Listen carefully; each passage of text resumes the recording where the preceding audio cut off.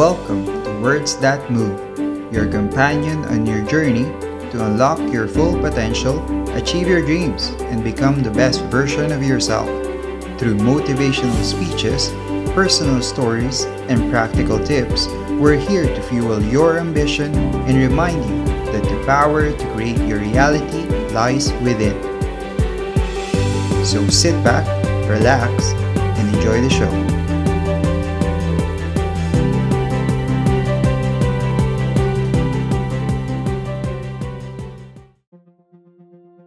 A roof is a man-made thing.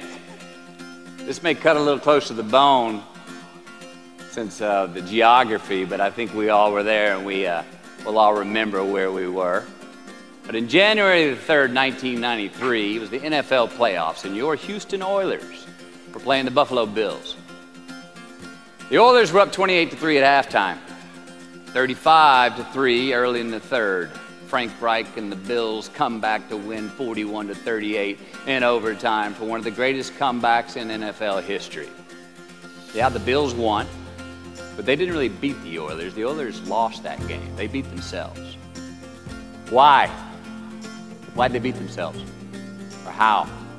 Was it because at halftime they put a ceiling, a roof, a limit on their belief in themselves, aka the prevent defense? Or maybe they started thinking about the next opponent in the playoffs at halftime. I mean, they were up.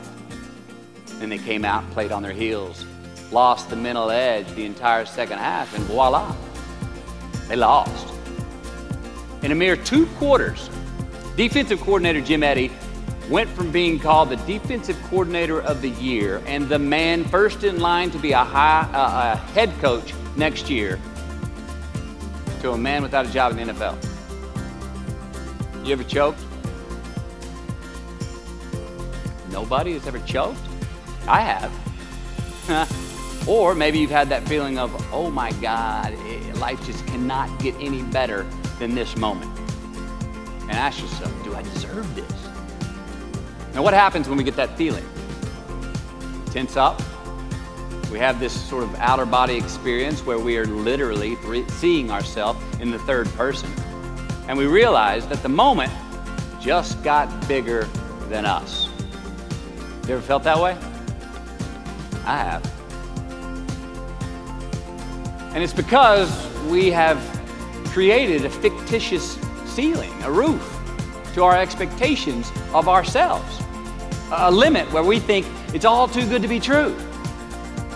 But it's not. And it's not our right to say or believe it is. We shouldn't create these restrictions on ourselves. A blue ribbon, a statue, a score, a great idea, the love of our life, a euphoric bliss. Who are we to think that we don't deserve or haven't earned these gifts when we get them? It's not our right. But if we stay in process, all right, within ourselves, in the joy of the doing, we will never choke at the finish line. Why? Because we aren't thinking of the finish line. Because we're not looking at the clock. We're not watching ourselves on the Jumbotron performing the very act that we're in the middle of. No, we're in process. The approach is the destination, and we are never finished. Bo Jackson, what did he do? He used to run over the goal line, through the end zone, and up the tunnel. The greatest snipers and marksmen in the world, they don't aim at the target. They aim on the other side of the target. We do our best when our destinations are beyond the measurement, when our reach continually exceeds our grasp, and when we have immortal finish lines. And when we do this, the race is never over. The journey has no port. The adventure never ends because we are always on the way. So do this, and let somebody else come up and tap you on the shoulder and say, hey, you scored. Let them run up and tap you on the shoulder and say, man, you won. Let them come tell you, you can go home now. Let them say, I love you too. Let them say, thank you. Take the lid off the man-made roofs that we put above ourselves and always play like an underdog. Here we go. One of the people that looked up to him was a musician. named Larry. Now, at this time in his life, Larry was in the prime of his country music career. He had #1 hits, and his life was rolling. He had picked up a bad habit of snorting the white stuff somewhere along the line, and at one particular party, after a bathroom break, Larry went confidently up to his mentor, Darrell, and he started telling him the story. Coach Royal listened, as he always had, and when Larry finished his story and was about to walk away, Coach Royal put a gentle hand on his shoulder, and he very discreetly said, "Hey, Larry, you got something on your nose there, bud." Larry immediately hurried to the bathroom mirror where he saw some of the white powder that he hadn't cleaned off his nose. He was ashamed. He was embarrassed. As much because he felt so disrespectful to Coach Royal, and as much because he'd obviously gotten too comfortable with the drug to even hide it as well as he should. Well, the next day, Larry went to Coach's house. He rang the doorbell. Coach answered, and he said, "Coach, I need to talk to you." Darrell said, "Sure, come on in." Larry confessed. He purged his sins to Coach. He told him how embarrassed he was and how he had lost his way in the midst of all this fame and fortune. And towards the end of an hour, Larry, who was in tears, he asked Coach, he said, "Coach, what do you think I should do?"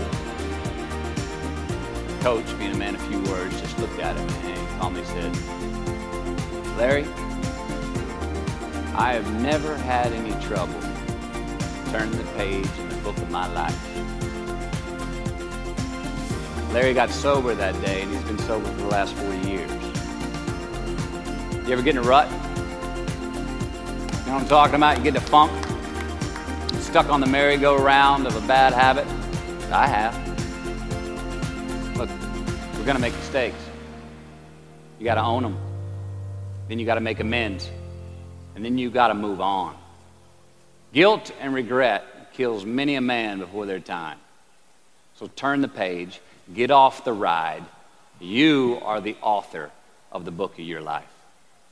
Turn that page. Thank you for tuning in. Hit that subscribe button and follow us for more episodes of Words That Move.